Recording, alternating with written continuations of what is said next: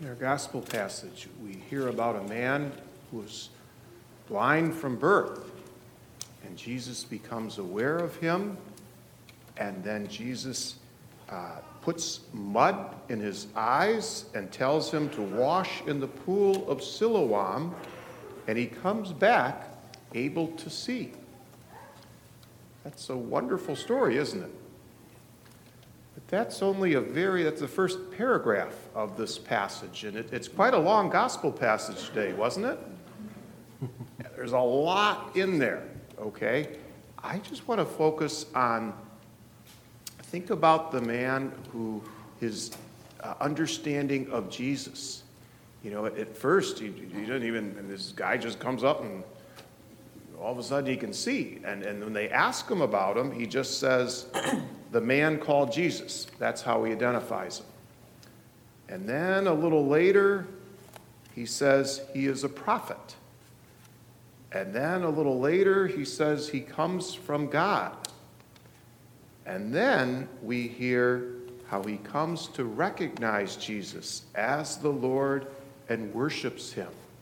And so we get to see this beautiful story of faith of this man who had gained his physical sight, but the real story is how he gains his spiritual sight, how he comes to see Jesus as the Messiah, as the Lord, and worships him. Now, that's the man in his story. Of course, in the story we also see it doesn't always happen that way either. The Pharisees, they just keep getting blinder and blinder, don't they, as the story goes on. Okay, so that's another dynamic at work. But I was thinking about this man and the sense of how it took him time to recognize Jesus. And I wonder, that pool of Siloam, I was thinking about that, and you can go to Jerusalem today, and they have found archaeological evidence giving a very strong indication that they have found what was known as the pool of Siloam in Jesus' day. And you can go and visit it. But the insight that I received is to think of the pool of Siloam as our baptismal font. You don't have to, it's wonderful if you can go to the Holy Land. I encourage it, go for it.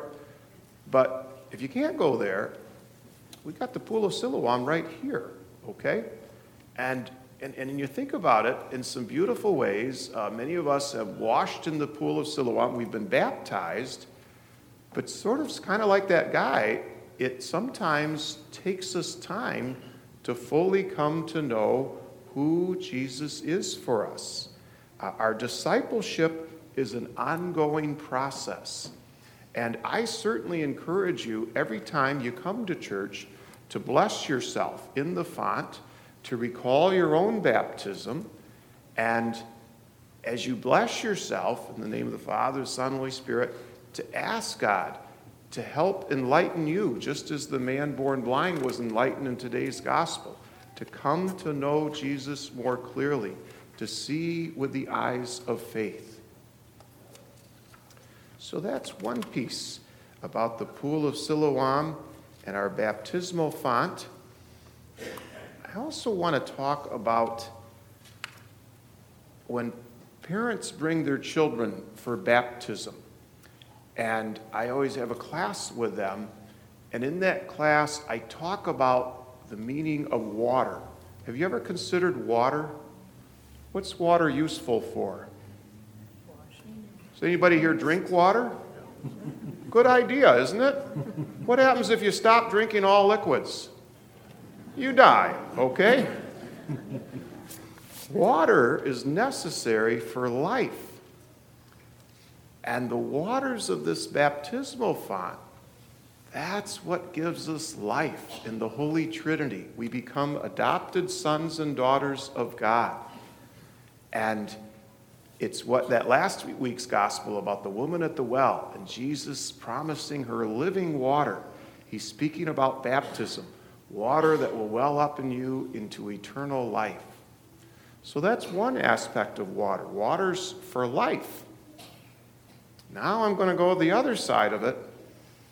every year I read about how in our very beloved Lake Michigan, people drowned in it, don't they? They're out on the pier and boom, a wave comes up or whatever. That's the other reality of water, is waters can be deadly. And water in our baptismal font, it's about death in the sense that when we enter that life, the waters, to die to sin, to die to everything that's not loving towards God or self or others. So that's one image of water, of the water of baptism, dying to sin. It's also the way St. Paul writes that, are you unaware that you who have been baptized into a Christ, you have been baptized into his death, that you may share in his resurrection? That the baptismal font is where, through our baptism, we die with Christ so that we may rise with Christ. Okay? So water, it's about life, it's about death. I'm looking around at my other masses. I had some young little babies. I'm looking, where's my young, there's a young one there. There's a baby over there. Okay, good. This baby actually is going to get baptized this afternoon, along with her siblings. And do you wash your baby? You did last night. All right, good. And I'm guessing that you do, don't you? That's one of the functions of water, isn't it? We take a shower, we take a bath, whether we're young or old. Baptism is about cleansing. It's about washing away sin. And that's one of the beauties of getting baptized. We have Jude, who's getting baptized in, is it 2 weeks? 3 weeks. 3 weeks, I think. And Susie, how many weeks? 3 weeks, thank you. All right. You know, Jude and Susie, when you get baptized, your sins all get washed away. Isn't that great? You know, some people thought it was so great in the early church, they waited till they were on their deathbed to get baptized. I don't recommend that, all right? I mean, if you haven't been baptized before, certainly get baptized in your deathbed, but it's better to do it a little earlier, all right? But back then, we hadn't really come to understand the sacrament of penance. That's that beautiful sacrament that all of us have who have been baptized, and when we discover, well, we're still sinning, well, the Lord still is offering us forgiveness, okay? This little baby over here, it can eat, sleep, cry, do a couple other functions too. Can that baby sin? No, it's not capable of sinning, right? We have free will, and it's not until we're of the age where we know right from wrong that, well, hopefully we're choosing the right, but we can choose the wrong. What about babies and washing away sin? How do we understand that? Well, we speak of baptism with babies, of washing away the effects of original sin. When a baby is baptized, they enter into the body of Christ. They become God's adopted children, okay? And so they belong to the body of Christ. That's what we are, the faith community, all right? Have you noticed that this world we live in isn't perfect? It's far from perfect, isn't it? They got a lot of problems in this world. Original sin is a way of saying those problems didn't just show up now. They've been with us since the beginning. Do you remember Adam and Eve and the fruit and the serpent?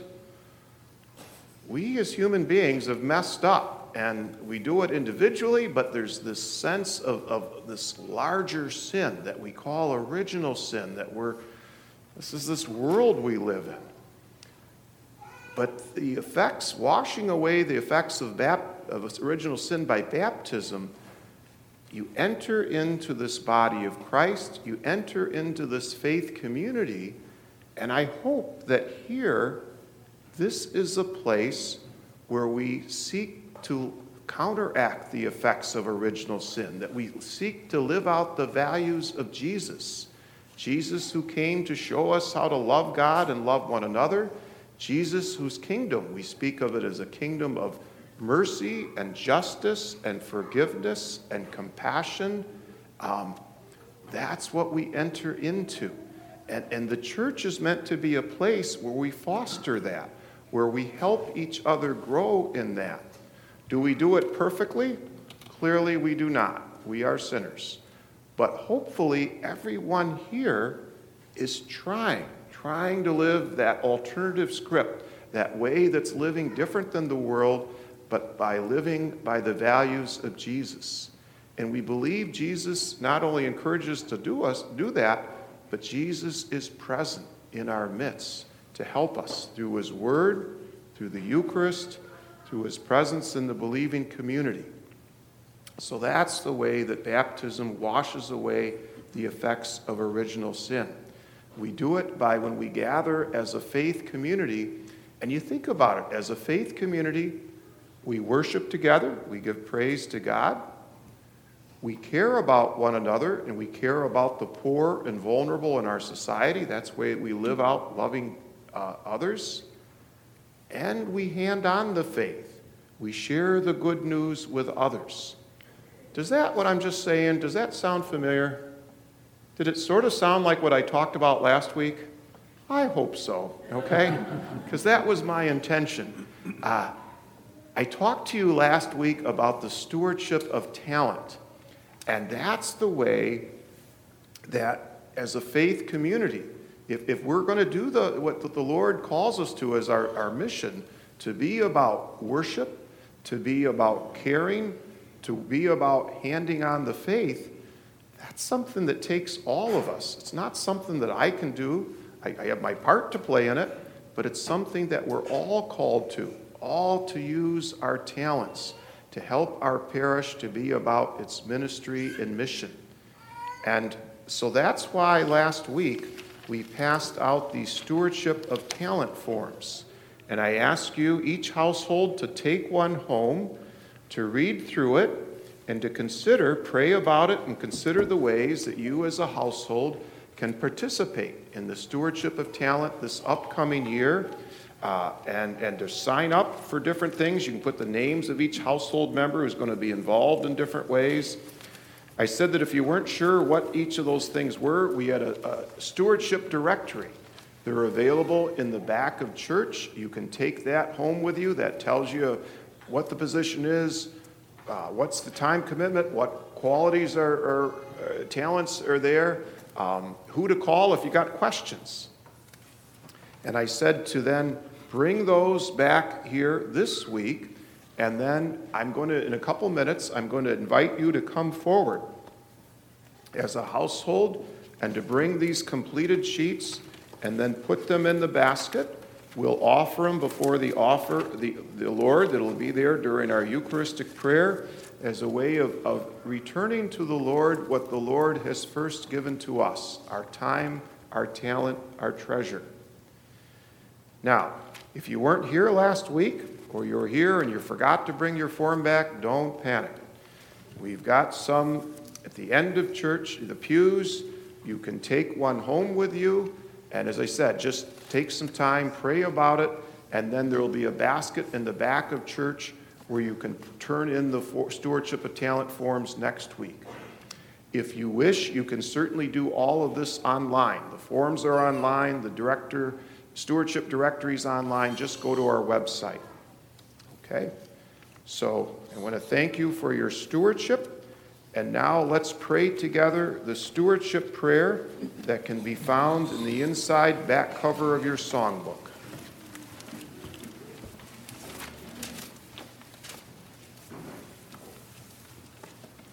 O Father, giver of life, the source of our freedom, we are reminded by the psalmist that yours is the earth and its fullness, the world and those who dwell in it. We know that it is from your hand that we have received all we have and are and will be. Gracious and loving God, we understand that you call us to be the stewards of your abundance, the caretakers of all you have entrusted to us. Help us always to use your gifts wisely and to teach us to share them generously. May our faithful stewardship bear witness the love of Christ in our lives. We pray with grateful hearts in Jesus' name.